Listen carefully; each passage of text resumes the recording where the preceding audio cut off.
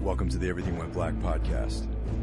My next guest, Tom Isley, is a specialist in the esoteric arts. You can find him here at Enchantments. It's a shop located in the East Village in New York City. Before we get started, there's some business I have to attend to. We're brought to you by Savage Gold Coffee. That's my new coffee brand. If you're into organic, sustainably grown coffee that tastes great, head on over to savagegoldcoffee.com and buy a pound. Also, at the Everything Went Black media site, there's 2 portals. One will take you to Datsasara. If you're into hemp equipment, bags, t-shirts, grappling shorts, things like that, you can go there and they'll set you up. Also, the second portal is to Onnit Labs, where you can buy nutritional supplements, killer food, exercise equipment, and things like that. So now I'm not going to waste any more of your time, and here we go with Tom Isley.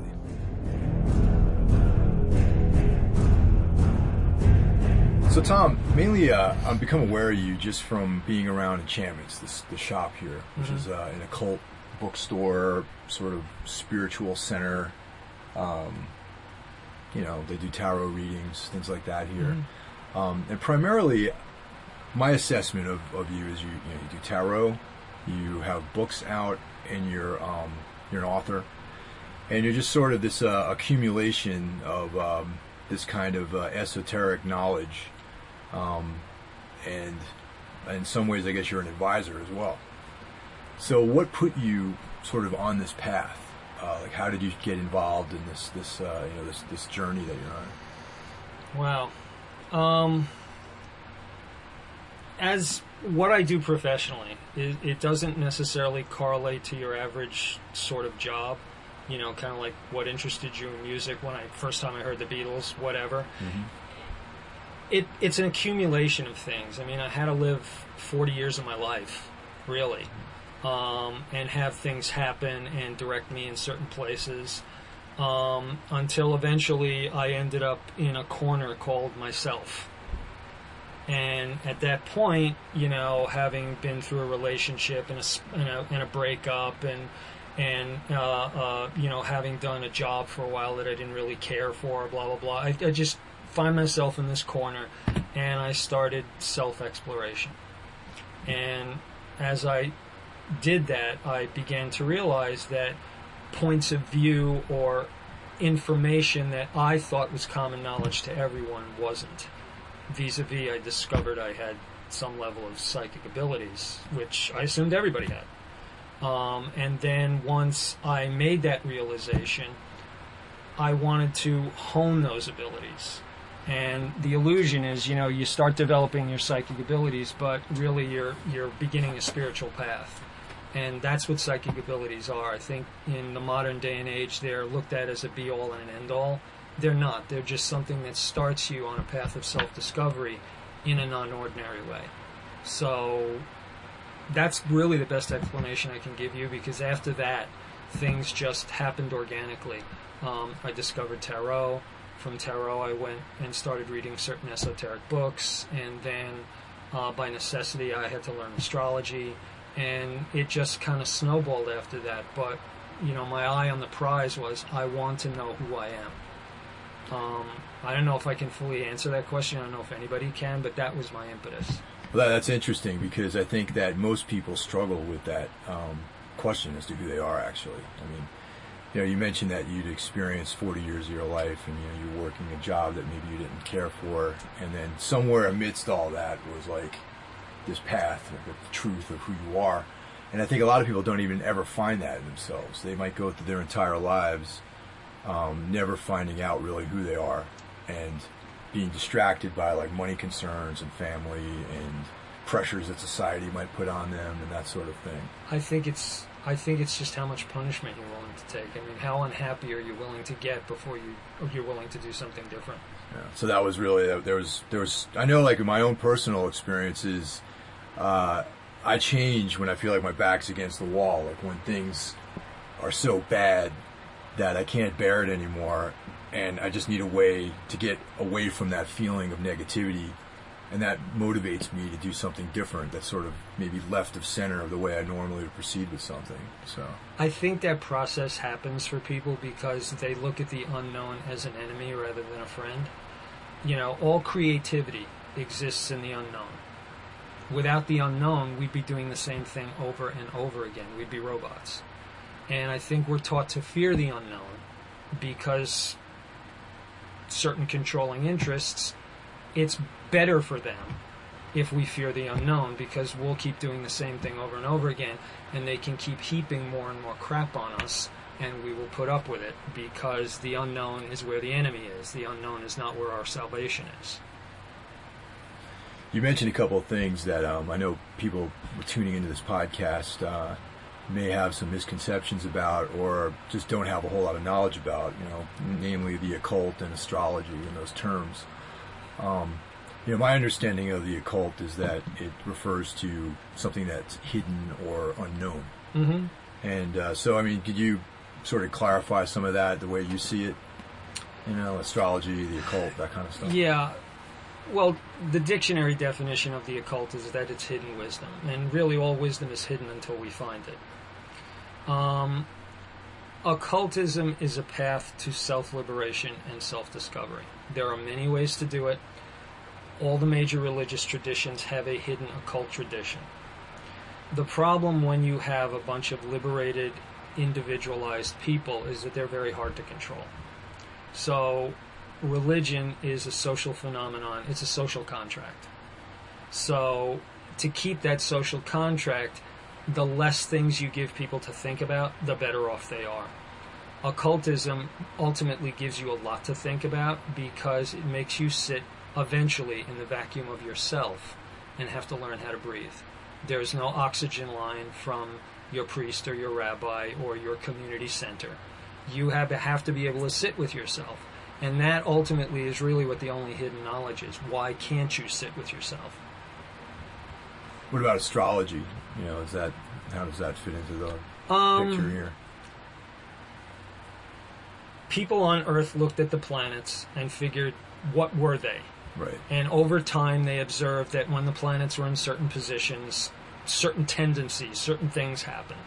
Okay, that's basically what astrology is. Okay, astronomy is the study of the movements of the planets. Astrology is trying to pin an esoteric interpretation upon those movements.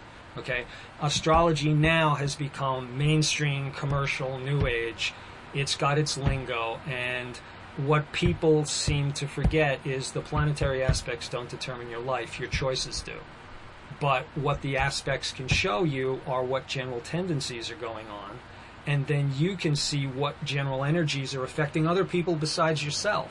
Because I think the ego gratification society that we live in now, people make decisions based on what they want and when they want it, and no one's patient. They're not considering, well, what's the general flow of the society? What will the market allow now? You know, the real estate market goes down, 1 million real estate people come to enchantments, and they all want candles to sell real estate. And what they're looking at, what they're believing is that they exist in a vacuum and they're not part of a whole.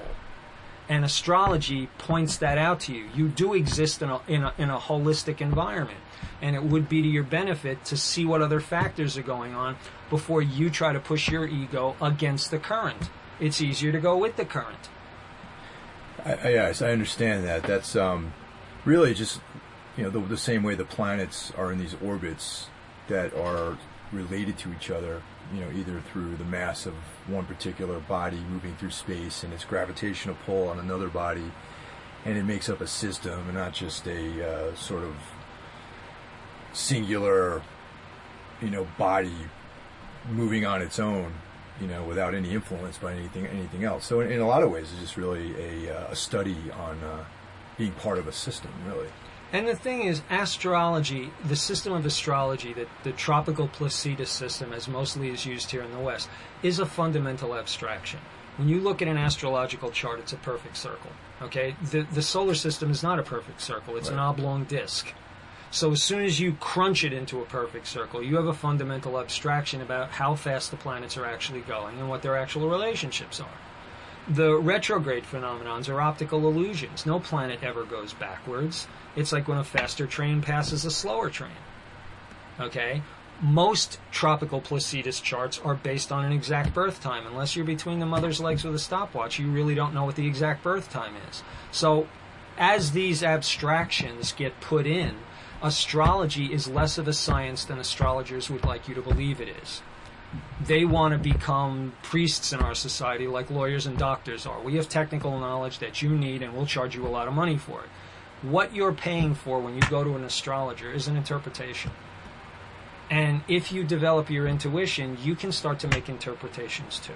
Because really the only way you learn astrology is by learning the basic codes, the basic info, and then studying your chart, because you know who you are, supposedly. So if you have a certain aspect, Moon square Saturn, you'll know how it works because you live it, as opposed to reading it in a textbook and then applying it in a menu fashion to everyone you deal with. In some ways, that's just sort of the human, mechanics anyway. Because even language, everything is basically an abstraction, a symbol that's used to quantify some of the things that we observe in our environment.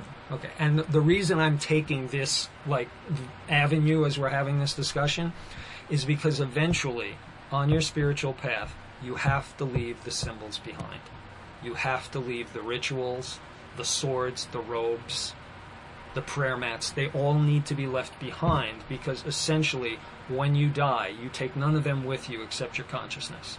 So in order to hone your consciousness down to what it truly is and what it's truly used for, you have to eliminate all the things you project your emotions on. That's a very Taoist point of view. And ironically, I think a lot of people, Aleister Crowley including, begin with occultism and end with Taoism because you eliminate things as you go along. And all you're really left with is understanding you're part of the Tao. So it's sort of like, when you're... It's almost like the training wheels version of everything, where you have these tools that you rely on, and someday you just, I don't need these training wheels anymore. I'm riding a bike just with 2 wheels. And then someday you don't need the bike. And then someday you reduce further and further down to needing less and less of these tools, which would be these abstract ideas. If you think of the fundamental image that you use of training wheels, how many times have you seen a kid learn how to ride a bicycle with training wheels, and the training wheels are left on too long, so eventually they're bent and they don't even touch the ground anymore? Yep, I've seen that. And if the parent removes the training wheels, the kid gets upset because they think they can't ride the bike without the training wheels, but the training wheels are serving no purpose anymore. They're not actually touching the ground anymore. Yeah. And this is what happens with spirituality. This is what happens with religion. We get attached to the trappings of it and we lose the essence of it. We mistake the shell for the context. We mistake the shell rather for the core. The core is us. We were talking about symbols. There are certain symbols that seem to be, archetypes that go back, like pentagrams or serpents, like the Ouroboros, like symbols like that, which are recurring. It seems like, some believe those symbols existed before our being, before humanity or our consciousness existed. I don't know if I would agree with that, because those symbols are directly linked to our ability to think mathematically. And when I say our ability to think mathematically, our ability to think proportionately in terms of time and space. Okay. Time and space, we don't actually know if time and space exists. Yeah. It is it's our software. It's our perception mechanism. And using that perception mechanism, we have devised certain symbols that reflect the perfection we would hope to aspire to. Hence, sacred geometry. The whole Pythagorean concept of sacred geometry. Basically all sacred spiritual symbols are also sacred geometric symbols. Okay, they all follow the same mathematical rules. More or less, yes. And for my 2 cents, the ultimate occult symbol really is the Enneagram. At least in the Gurdjieffian sense, not necessarily in the more modern New Age sense. And what is that exactly? An Enneagram is a 9-pointed star. Okay. Or a 9-pointed figure put in a circle, so every point is 40 degrees apart on the arc. Okay, and of those 9 points, the 9th, the 3rd, and the 6th form a triangle, which represents the natural flow of the universe, yin-yang unity. And the remaining 6 points can be connected in a non-ordinary manner, which would leave you with a very symmetrical but very odd-looking figure. And those 6 points represent our intuitive adjustments as reality unfolds. So it's essentially a model or a map of how our consciousness moves through time, because we have an illusion that we think linearly, but we don't. We don't think sequentially. Okay? We think in a non-sequential fashion. For instance, if you wanted to cook a dinner, okay? Right. In order to know what you need to cook the dinner, you have to know what you want to cook. So you have to envision the outcome before you can even choose the ingredients. Yeah, so you're projecting into the future. To come back. And then you're building upon knowledge that you accumulated sometime in the past to sort of manifest this meal. And then as you do every step of the meal, maybe, you don't throw the greens in the boiling water first because you'll ruin them. You throw the root vegetables in the boiling water first and you save the greens on the side. All of this planning, so to speak, is not sequential thinking. The only way we can think of it sequentially is to take a step back and see the whole process. But once we're in it, we have to adjust intuitively. So the Enneagram is, as a symbol, is a representation of that.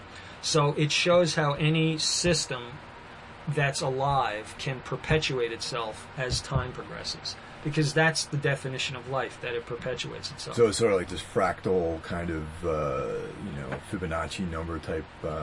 Yes, but the only way you can use the Enneagram is with something you already know. It will allow you for a deeper understanding. So it's not telling you something you don't know. It's just showing you an operating principle that can be applied to anything you know, so you can learn to know it better by realizing how it unfolds itself. So we've touched on reality and perception and time and these sort of slippery ideas that we accept as like empirical fact, but the reality is that what we actually perceive as reality is a filter that our brains, our nervous systems have evolved to filter out certain things that are non-essential to our survival. So. That's I read that somewhere. I don't know. Well, I like the whole notion of it, of reality and whatever being a slippery idea. It is. I mean, a child who, a 4-year-old walking around who has a minimum of socialization. Let's say you didn't send them to kindergarten, but they've been around the house and they've been around their parents or whatever.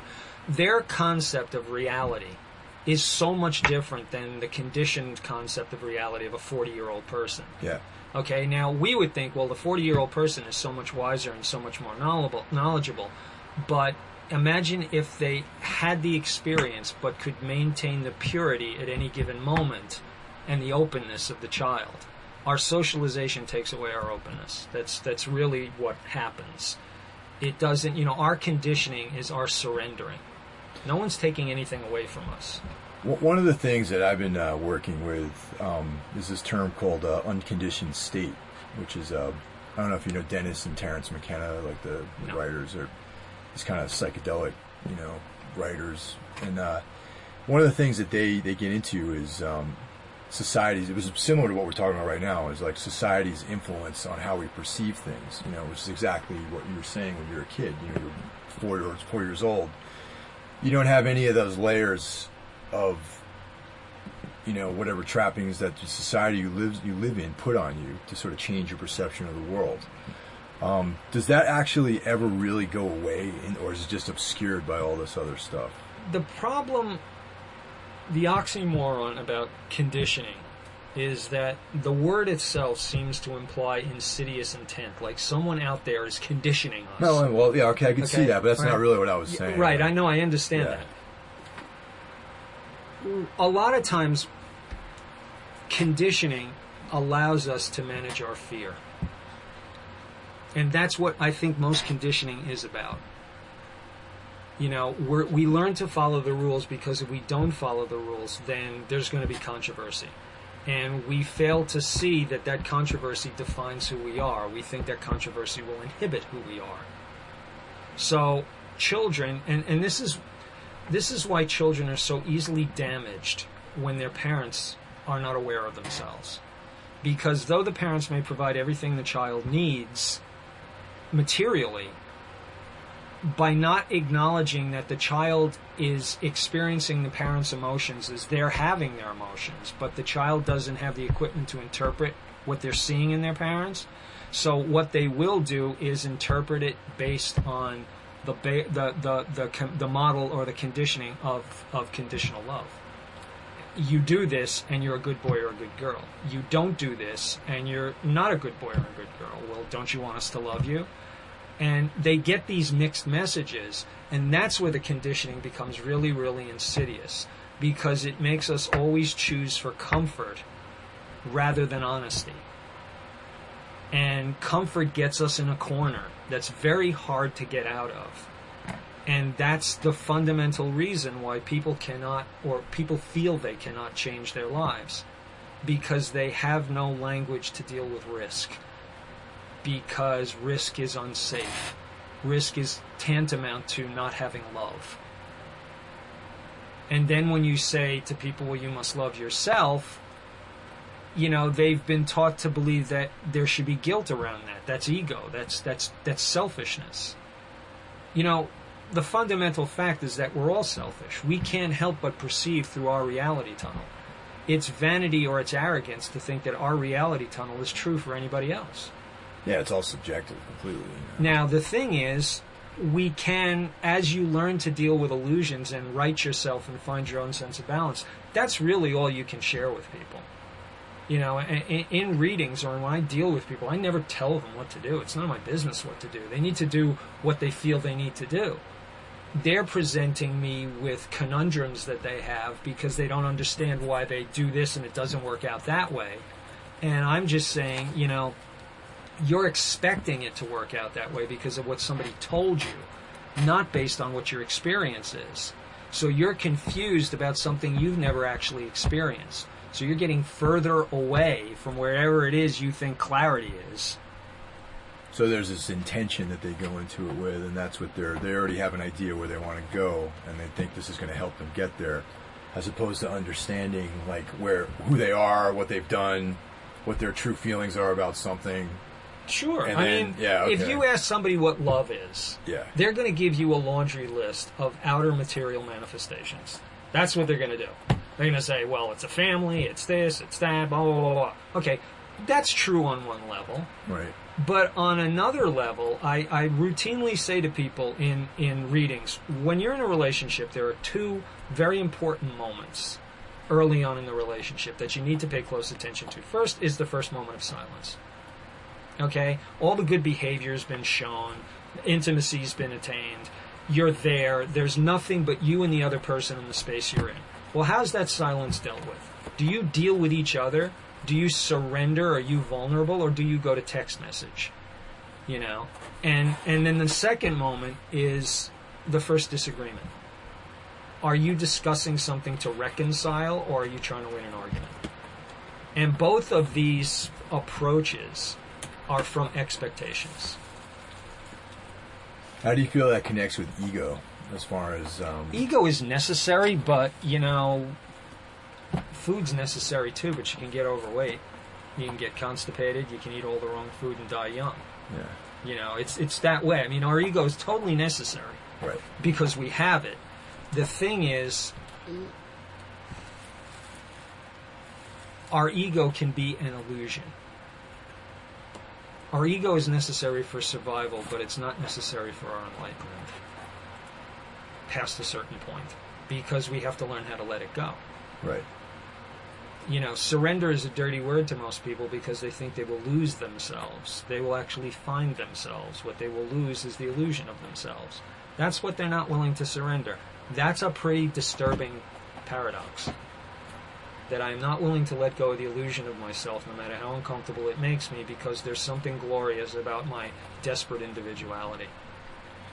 That's interesting because a big part of my my own personal practices has to do with martial arts and combat, and contrary to what some people who don't practice those sorts of things, it's really not about building up your ego. It's about actually breaking down your ego, because you learn how to lose the right way to people. You learn that your idea about yourself, and maybe your idea about you as a man or as a this sort of masculine archetype can be challenged and defeated by somebody else, and it makes you see yourself in a more realistic light, and it also helps you manage a lot of those those feelings of ego, and it makes me deal with other people in a lot easier way, and a lot I find that I know that I'm not invulnerable, and through trusting the other people that I practice with, you develop that sort of trust mechanism, and then when I take that outside of the gym and apply that into my life, I find that I'm more willing to trust other people. And I'm also a little bit more aware of myself and what my limitations are. So, I mean, that's a physical sort of manifestation, I think, of like what some of these ideas we're talking about right now. Well, Sun Tzu in The Art of War says the best general is the one who does not fight battles. He makes them redundant. He makes them unnecessary.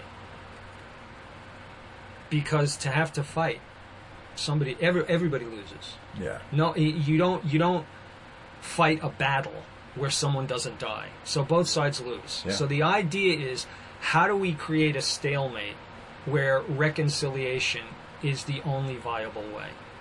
How do you cut off something so that a fight is not necessary? That takes a certain amount of presence and awareness. And it operates. I mean, a lot of times when I do readings with people, there's a certain amount of jujitsu that goes on. I'm not here to convince people. I'm not here to argue with people. Mm-hmm. I'm not here to tell people how to live their lives. I listen to what they present me, and I show them a mirror back of how 2 and 2 is equaling 6 in their equation, and we have to rearrange some things. But even so, 2 and 2 does equal 4, but don't tell me that's the sum of my life. In other words, you have to make people aware that there are more connections than they can consciously be aware of at any given moment, and that's what allows for growth. If you're assuming that you know what's impossible, then your belief system just doesn't have any windows. Tarot is like primarily the tool that you use to. I'll say yes and no. Tarot is a tool that I use. Okay. I also use astrology. Okay. And then I also use the ability to read the energy of the person I'm with, and I access their chakras for that. And then when someone comes for a reading, they bring a crowd with them. They never come alone. So invariably names get mentioned, other energies get brought into the conversation, and I can access those energies as well. Usually I save the tarot for the end, because the tarot for me is a good summary device, because when I lay out, I only use one spread that I designed for myself. When I lay out the cards, initially it's showing me, did I hit all the bases I'm supposed to hit? And if I see something there that I didn't hit, then I know there's more. But if everything I'm looking at is already basically outlined what I've said, then I know I've given the person what they need. Now, just as an aside, there's a lot of people listening to this who probably, have their ideas about tarot, and, some people, it's quite popular these days, and there's like the symbolism and the sort of imagery is being used in a lot of different places. And so essentially, like, what is tarot? Like, where did it come from? Like, I think of like traveling gypsies and whatnot, telling their fortune. The tarot is a very interesting thing. scholars, to have jobs and sell books, will tell you there's a history of the tarot. There's really no verifiable history of it. At a certain point, they're going to tell you the first deck was seen in the Renaissance or in the medieval times at a certain date, okay? But just think about what the tarot is. It's this magical deck of cards that no matter what you think of, if you concentrate and then shuffle the cards a certain amount of times, you're going to pull up 3 cards, 6 cards, 9 cards, whatever your spread is. You're going to pull up cards that are relevant to what your question was. That in and of itself is such a quantum, an amazing phenomenon. The chances of some human being designing that deck as a whole thing from scratch is quite preposterous, especially at the time it was discovered. Okay, so this information came from somewhere. We don't know what it is. I think Aleister Crowley summed it up very well when he said, the tarot has no verifiable history. It's just a matter of does it work or not. Use it. If it works, it's true. It's one of those mysterious gifts from the universe, like the monolith in 2001. Where did it come from? Why is it there? It gives us something. If we attach to it, if we open to it, then we become more than our current consciousness, and we can grow into something else. It's this kind of ultimate esoteric salsa that draws from symbolisms of so many different things. And it fits perfectly like a glove into the tree of life. And likewise, it fits perfectly in harmony with the astrology. It's a perfect tool. It almost doesn't matter what the history of it is. It's like scientists trying to find the beginning of time. I can't think of anything more irrelevant. Well, that's something, I think about things like that frequently, about, the universe, whether or not it's infinite, whether or not there's a beginning and an end, and what's beyond the end, what's beyond, like, the farthest reaches of the universe. Like, people claim that the universe is, like, however many, millions of light years in diameter. I'm like, how do you even measure something like that? How do you even come up with that number? I learned about the intellectual onanism of science when I used to work at Rockefeller University as a medical photographer. One day I had to substitute and work AV at a conference on black holes. Oh, yeah. And, okay. National experts on black holes were there. And I had to sit and listen to like 12 hours of black hole lectures. And after listening to all of that, basically what these guys were saying is, A, we don't know what a black hole is. Yep. We don't know what's in there. We only know it exists because we can measure everything known around it. And this is our theoretical formula for how to measure the depth of a black hole. And it includes, infinite variables. Yeah. All right, what are you exactly saying to me here? I mean, to me, this sounds like occultism. It just sounds like occultism that somebody managed to finagle a government grant for. All right, so, we really need to keep this in perspective. We don't know what our consciousness is. We just know that we have it. Right. And this is why I have fallen in love with Taoism, because they make no such pretentious comments. Their attitude is, the true Tao is the Tao that cannot be known. If it can be known, then it's not the true Tao. Why don't we just realize we have to be something, part of something bigger, because we're finite? Yeah. And leave it at that, and look at our finite experience as maybe a reflection of something infinite. So why don't we find that infinite reflection in ourselves instead of trying to just finite our finiteness until we're minuscule little grains of sand in our security, and we think we're really just ostriches sticking our head under dirt, which is facts, and pretending that's the whole world. Well, that's the, I look at both sides of the fence, like, the sort of rational, material side and also the esoteric, sort of spiritual side. I like to look at both ends of it, Absolutely. Rationalism is necessary, but when logic becomes a religion, you're really worshiping ignorance. As I get older and have more experience in life, I tend to agree with that, because, there's the trip that people have where our consciousness is just, these like carbon atoms interacting with each other, and then this, sort of definable thing called consciousness springs out of that. But then when you push someone to actually define what that is, it turns into magic. They're like, well, it's just, It's just the interaction of these neurons. That's all it is. It's speculative. It's like, somebody, I remember reading a Time Life booklet once where they were saying, however many million miles out there in the universe is a parallel universe where, another version of you exists. Well, that's... I mean, my God, it's a very interesting concept. Let's make a movie out of it. It'll be tremendously entertaining, but are you really presenting that to me as facts and telling me that the tarot is nonsense? Yeah, that's where it comes down. I mean, come on. You hear, some of these guys like, someone I look up to, like Neil deGrasse Tyson, who's like, the chairman of the Space Center up there in the city. Anyway, Neil deGrasse Tyson, everyone knows who he is. He he talks about multiverses and how if the universe was infinite, that there is every possible iteration of everything, and that's truly what infinity is. Can I relate an anecdote here? Just a really short one.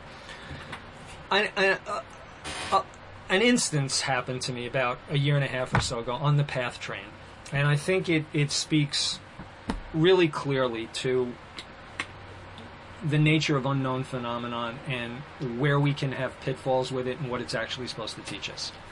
I was sitting in the PATH train. It's waiting in Journal Square. I look down the car, and I'm sitting in the corner, and the rest of the car is empty. A couple of people come in and sit down, so we're sitting there. At one point, I turn to my right, and I look, and a young black woman and a young white man come walking in the train. She sits down first, he sits down next. Okay, I look back, look at the person opposite me, look down at my shoes, wait a few minutes, look down the car again, and I watch the same exact thing happen. The young black woman walked in, the young white man walked in, they sat down one after the other. What the hell does that mean? Okay? I think as soon as you try to figure out what it means, you're either going to get scared or you're going to be wrong. I just let it be. My conclusion was the universe is showing me how it works beyond what my understanding is. I'm just going to internalize this and meditate on it and leave it be what it is. And I told a couple of people, and people were like, wow, that's really amazing. Since that time, I have noticed certain changes in my ability to be of service to people, to give readings. I cut to the chase quicker. I seem to see angles quicker. I seem to understand people quicker. I seem to be able to see through the subterfuge of illusions in our lives and see, oh, well, this is what's really true in this instance. This is what I should be focusing on. Now, is this a direct correlation to that? I don't know, but unless my gray matter is rearranged, I don't get additional insights. So what's the best way to rearrange somebody's gray matter? Shock them with something they can't possibly understand. That forces things in our brain to kick in that our mundane sleepwalking reality will not force to kick in. So everyone experiences synchronicities, time anomalies, all kinds of weird stuff. Most people will shove it aside as being a hallucination. Some people will get scared and not want to think about it anymore. Some people will engage new hyperbole to a nauseating degree about it. And when these things happen, I find the best way to deal with it is just absorb it. Like you eat a meal, once you eat the meal, you forget about the meal. Eventually you gain the nutrients and you eliminate the meal. Okay? Let the universe come into you that way through these synchronous events, digest it, and then you'll see it come out as more profound shit than you're used to. It's a good analogy. Yeah. And this is what all occultism, this is what all New Age spirit, it's all pointing toward this.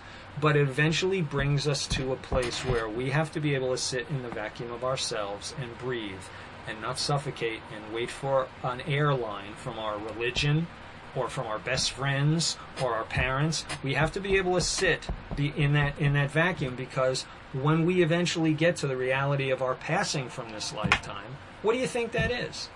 I mean, maybe it was the healthiest alternative God could come up with to jettison us to the next level. Maybe it's like pulling a Band-Aid off. It happens really quick and then everything's better. We don't know. Yeah. But preparing yourself by letting go of fear and limitation now will also give you a richer life. So,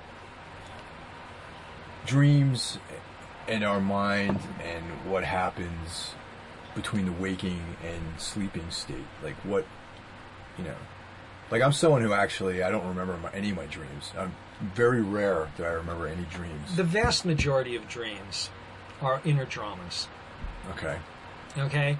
And I think the stronger you're on a spiritual path, the more you've done some work on yourself, the easier it is to get through the imagery that your mind uses to speak to you. Occasionally, though, in the dream state, we will encounter something that we know is not us. Okay. That's an astral experience. Okay? When I say it's not us, it's happening in our mind, but there's also what the psychologist Carl Jung referred to as the universal mind, which the Taoists would simply call the Tao. Every once in a while, you get out of the small drama of your little head, and you get into the greater universal drama of the universal consciousness. That's an astral experience. Okay. Now, out in that universal consciousness are the things we know as gods, orishas, saints, whatever you want to call them. Okay? These are not us, but they're also not separate from us. Their reality is contingent upon us, as ours is upon them. They're not us, but they're not separate from us. Like what? I'm having a hard time with that. Well, I'm sitting here as a person in front of you with a white T-shirt on and black workout pants, and as an actual physical entity, I bear no relation to the Orisha Oya. There's no connection there. Okay? Yet, in the dream state, I can imagine that Orisha coming to me and talking to me, and I can feel something from her. And then when I awake and see a statue of her, I can realize that I have a very deep heart connection to that. So it's not me in the sense of we think of me, but it also is me beyond the sense that I would think of me. Because I have to be something greater than me, because remember, we have this consciousness and we don't know what it is, and it doesn't die. I don't know what happens to it, but it doesn't necessarily die. And anyone who, if you're on a spiritual path, or if you're not on a spiritual path, and you've had anyone close to you that you've loved deeply die, you'll realize that they don't go away. They just get different. Because we can access it. And we can access it as realistically as when they were alive. And it's kind of, there's no way to explain that experience, and eventually all spirituality boils down to each of us has to have an experience, and without that experience it's just a lot of blah blah blah. So for me to say something oxymoronic like it's me but it's not me, the words leave that flat, but the experience, once you've had it, will make it crystal clear. And I don't think these experiences are inaccessible to people. I think people have these experiences on a fairly regular basis. We're taught to fear them.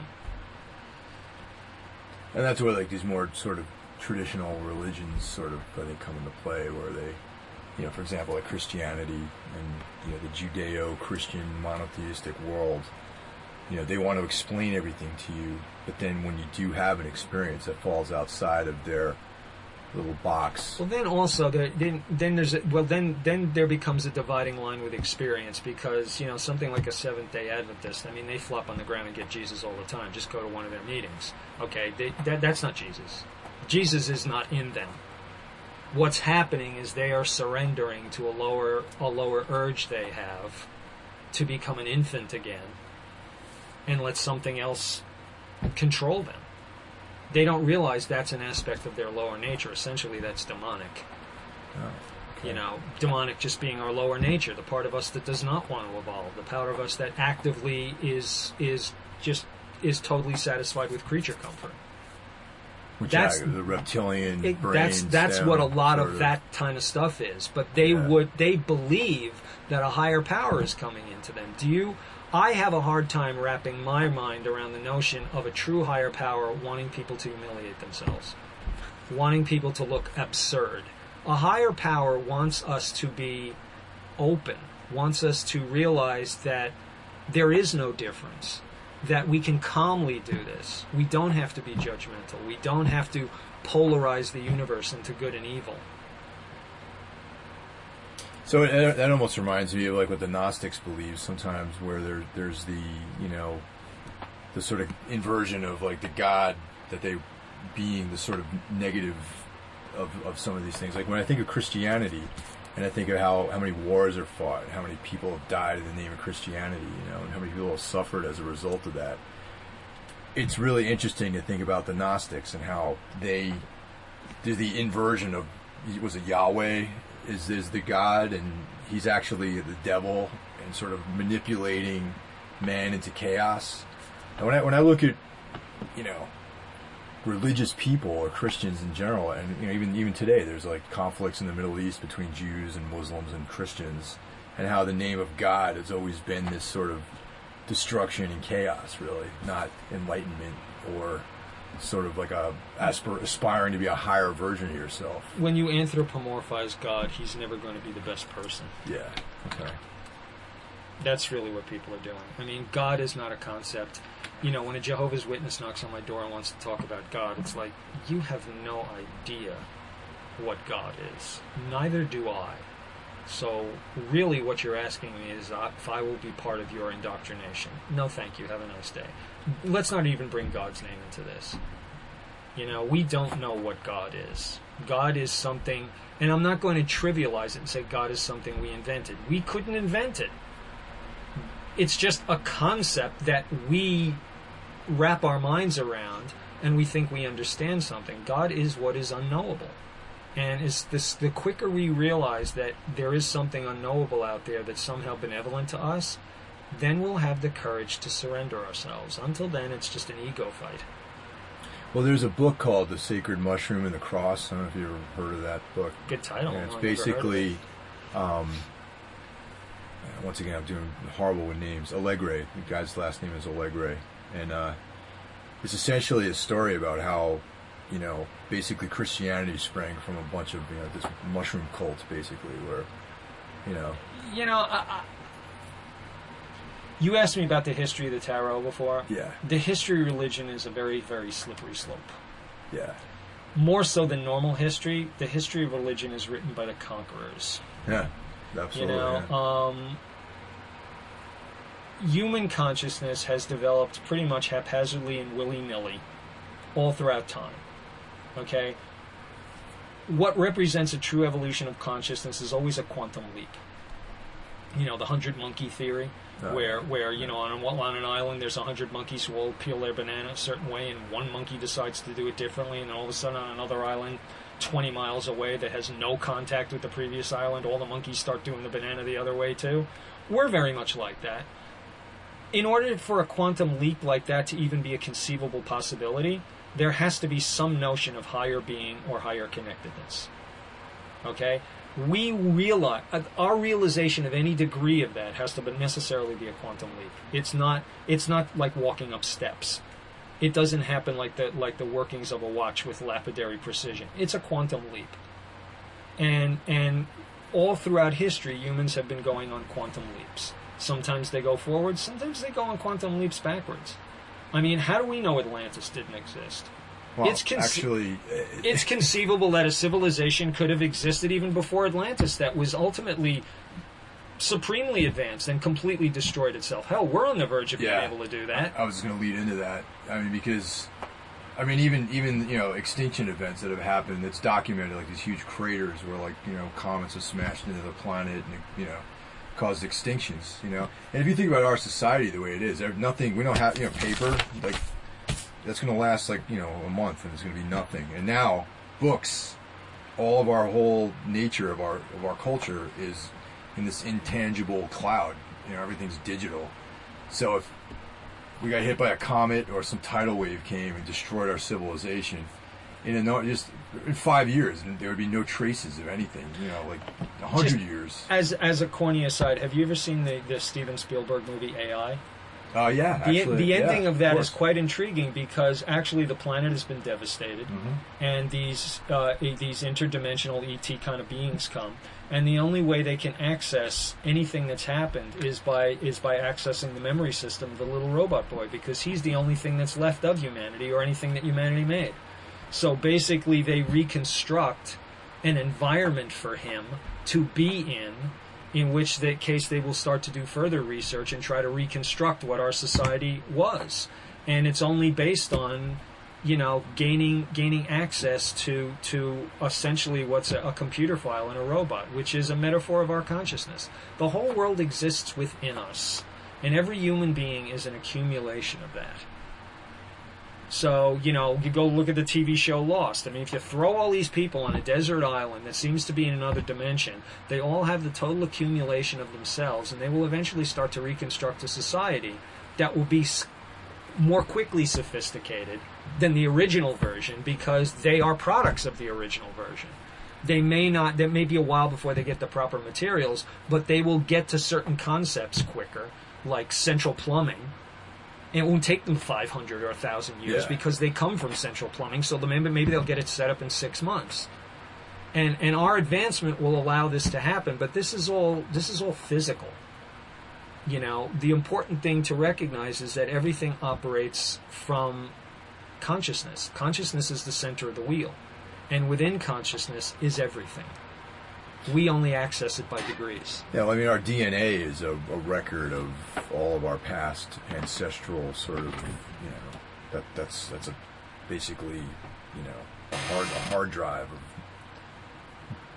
molecular imprinting of who we are, really. You know what? I always have, as an occultist, as a, dare I say, mystic, I always have my problems with DNA coding. Okay. In the human genome. Okay. It's kind of like there's always a spiritual component lost.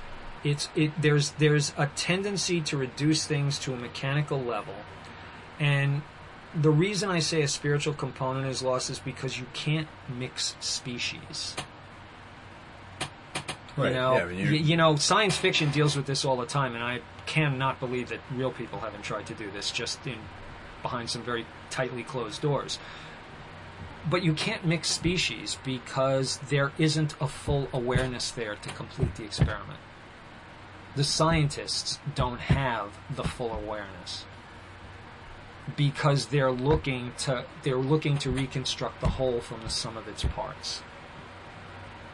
That's where we will always be arm's length from any consciousness we could consider godlike, because we're trying to reconstruct God. We're trying to reverse engineer God from ourselves.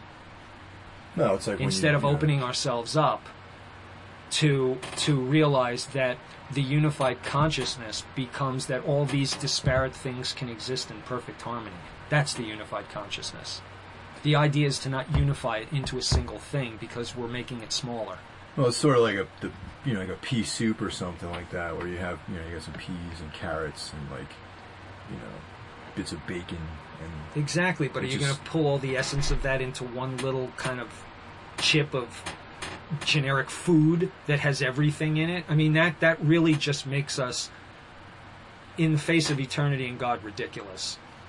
The idea is we should be using genetic stuff to realize how we can better surf our imperfections, not eliminate them. Because when you start eliminating imperfections, you start getting back into master race. You start getting back into Nazism. Oh, yeah. Okay, yeah. You understand what I mean? Yep. That's the because humans are humans. I mean, we exhibit the best and the worst. And you give us too much power, we're going to go to the worst place with it at some point.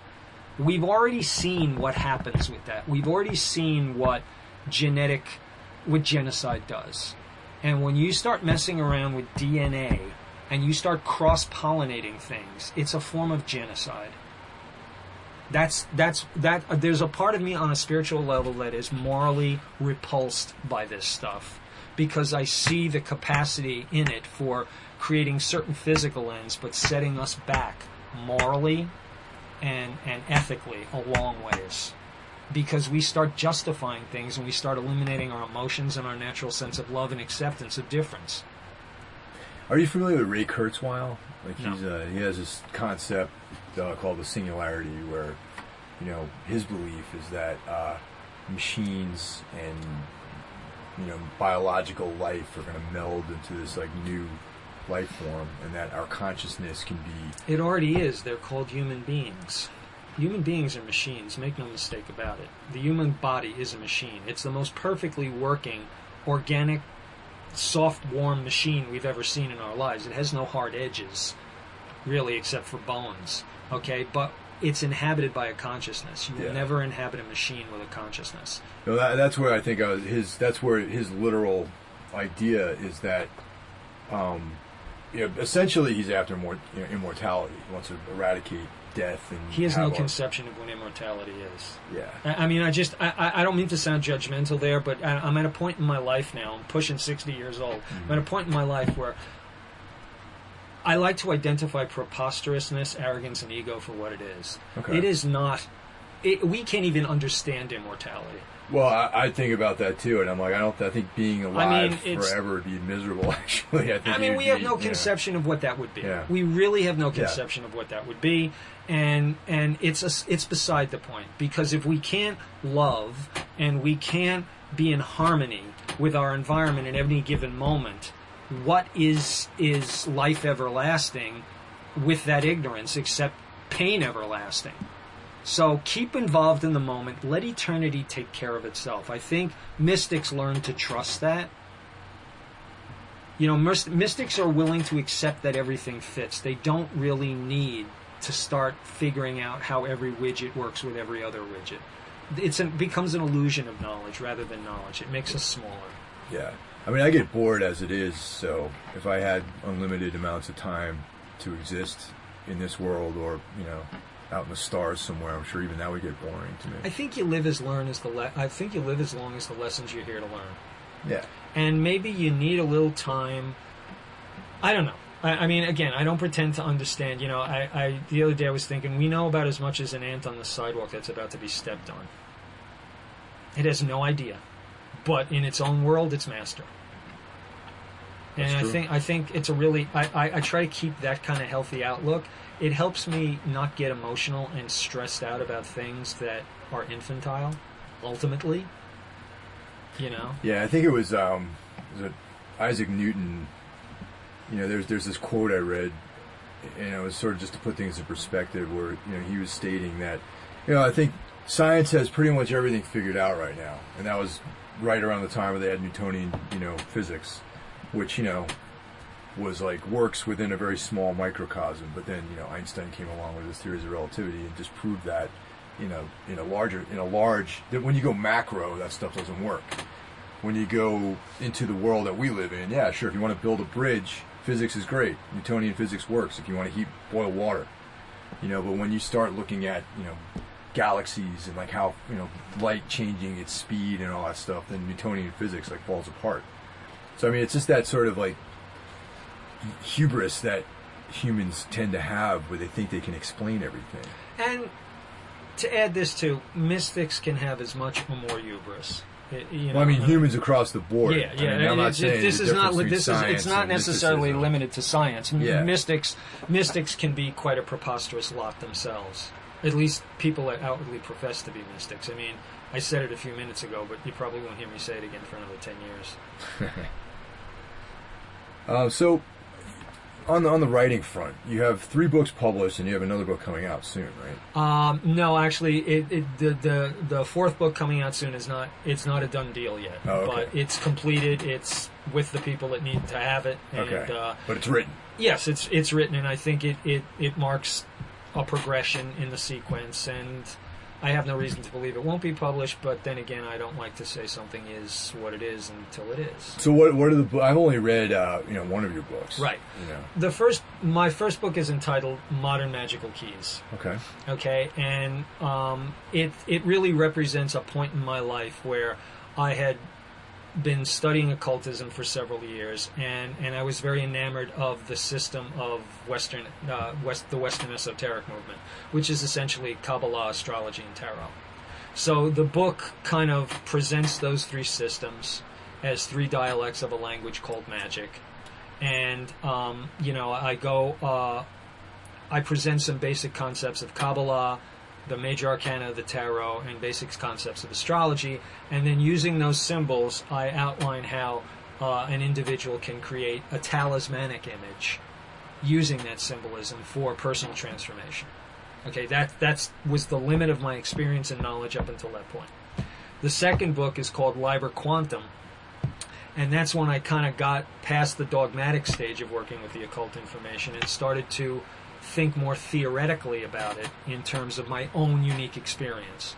So then I started explaining, why I believe the tarot works based on a certain mathematical progression that's sacred geometric, etc., etc. It sounds rather complex, but I pride myself on really trying to explain things to people in very understandable and down-to-earth terms. And then the most recent book, The Exalted Man, was inspired by the untimely death of a friend, and it's a collection of haiku. And I found that after someone that I was friends with died, who was also a fellow occultist, that death has a way of challenging all these notions you seem to trumpet to yourself on a daily basis about eternity and the holy guardian angel and all this other stuff. Death is kind of really makes you sit and take stock and realize you really don't know shit. So in that place, I said, okay, what do I know, and what is the clearest and most minimal way I can express what I know I know? So I wrote 161 haiku based on my perceptions of reality, my perceptions of various experiences. There's a lot of references to occultism there that are hidden for people who would know occultism. In some cases where I thought it would enhance the meaning of the individual haiku for whoever the reader is, I included footnotes in the back for some of the information. And the most recent book that I've completed, I've made an attempt to write my own version of the Tao. Not an interpretation of the original Tao Te Ching, but 81 prose poems that are based on my experience of how I have broken my own consciousness down and then rebuilt it in terms of relating it to an outer world. Again, I try to keep the language very minimalistic. I imitated the tone of the Tao. It's a total homage to the Tao, but it's my limited viewpoint such as it is, but my limited viewpoint may be useful to some people. And that's pretty much my publishing history at this point. I'm currently working on something else, but I kind of don't want to talk about that so much now. Sure. Well, that was great. But thank you for taking your time out. Today's your day off and You're everything. very welcome. And I really appreciate that. We've been trying to do this for a while, and our schedules haven't really coincided. But yeah, I appreciate that. Thank you very much. Thank you for giving me the opportunity to air my opinions. I hope the people that are listening out there that hear this benefit in some way from this, or if at the very least, even if you disagree with me, if it makes you think about what your argument is disagreeing with me, then I'm thankful for that too. Some of the people that probably listen to this, are probably interested in Satanism, I imagine. Oh, well, let's not talk about that. Because they're not going to like what I have to say. Say it. I have pretty negative ideas about that too, really. I think I think the occult writer Israel Regardie summed it up pretty much. Satanism is basically puerile nonsense. It's childish. It's kind of like, because Christianity exists, you're going to be outrageous in the other direction. It's a polarity. Yeah. It's like God is not a polarity. Well, that's pretty much my idea God is about not a polarity, it. you know. I mean, if you want to practice Satanism, I believe you should be able to practice whatever you want, as long as you're with consenting adults, you're not taking advantage of children, you're not victimizing anybody. Hey, do whatever you want. Well, there's also, there's practitioners out there who are more even though Anton LaVey is like sort of a circus act really, but they take that sort of just deal with the consequences of your actions and use it as this more of like a do what you want, but there's consequences, rather than like worshiping some horned god that's like an inversion of Jesus Christ, Have you seen the most recent Martin Scorsese movie, The King of Wall Street? What is it? Not yet. I want to see that though. The Wolf of Wall Street. Okay. Yeah. When I saw that movie, it's a funny movie. I enjoyed it. But my take on it was that's Martin Scorsese's inner frat boy movie. Okay. Okay. I think Satanism is a lot of people's inner frat boy fantasies. Yeah. No, I'll go with that. That's kind of what I look at it as. It's essentially worshiping a form of imbalance. Ego is an imbalance. Past a certain point, ego becomes imbalanced. And if you're worshiping that, where do you think it's going to lead? Sacred geometry is based on certain proportions. If you draw a pentagram in perfect sacred geometric proportions, you can keep drawing a pentagram inside the pentagon of a pentagram forever. It just depends upon the sharpness of your pencil. Or you can expand it eternally forever. Do you think you could do that if any one of the measurements were out of balance? Eventually it would collapse on itself. It may take you a while. You may be able to fudge it. You may actually be able to cheat for a while and nobody will notice it. But it will collapse. And that's kind of what, anytime you worship one polarity, that's where you're going. Whether it's the God polarity or the Satan polarity. Yeah. Because if the God polarity does not allow our inner darkness as a necessary rite of transformation, it's fluffy bunny philosophy. Yeah. That's really all it is. No, I tend to agree with that because I think Satanism is so concerned with, railing against the Christian God that it validates the Christian God, just in their own little minor dogmatic terms. Well, I mean, also, just think of the notion. I mean, here, sitting here in Enchantment, as you can imagine, we get some strange customers on occasion. Sure.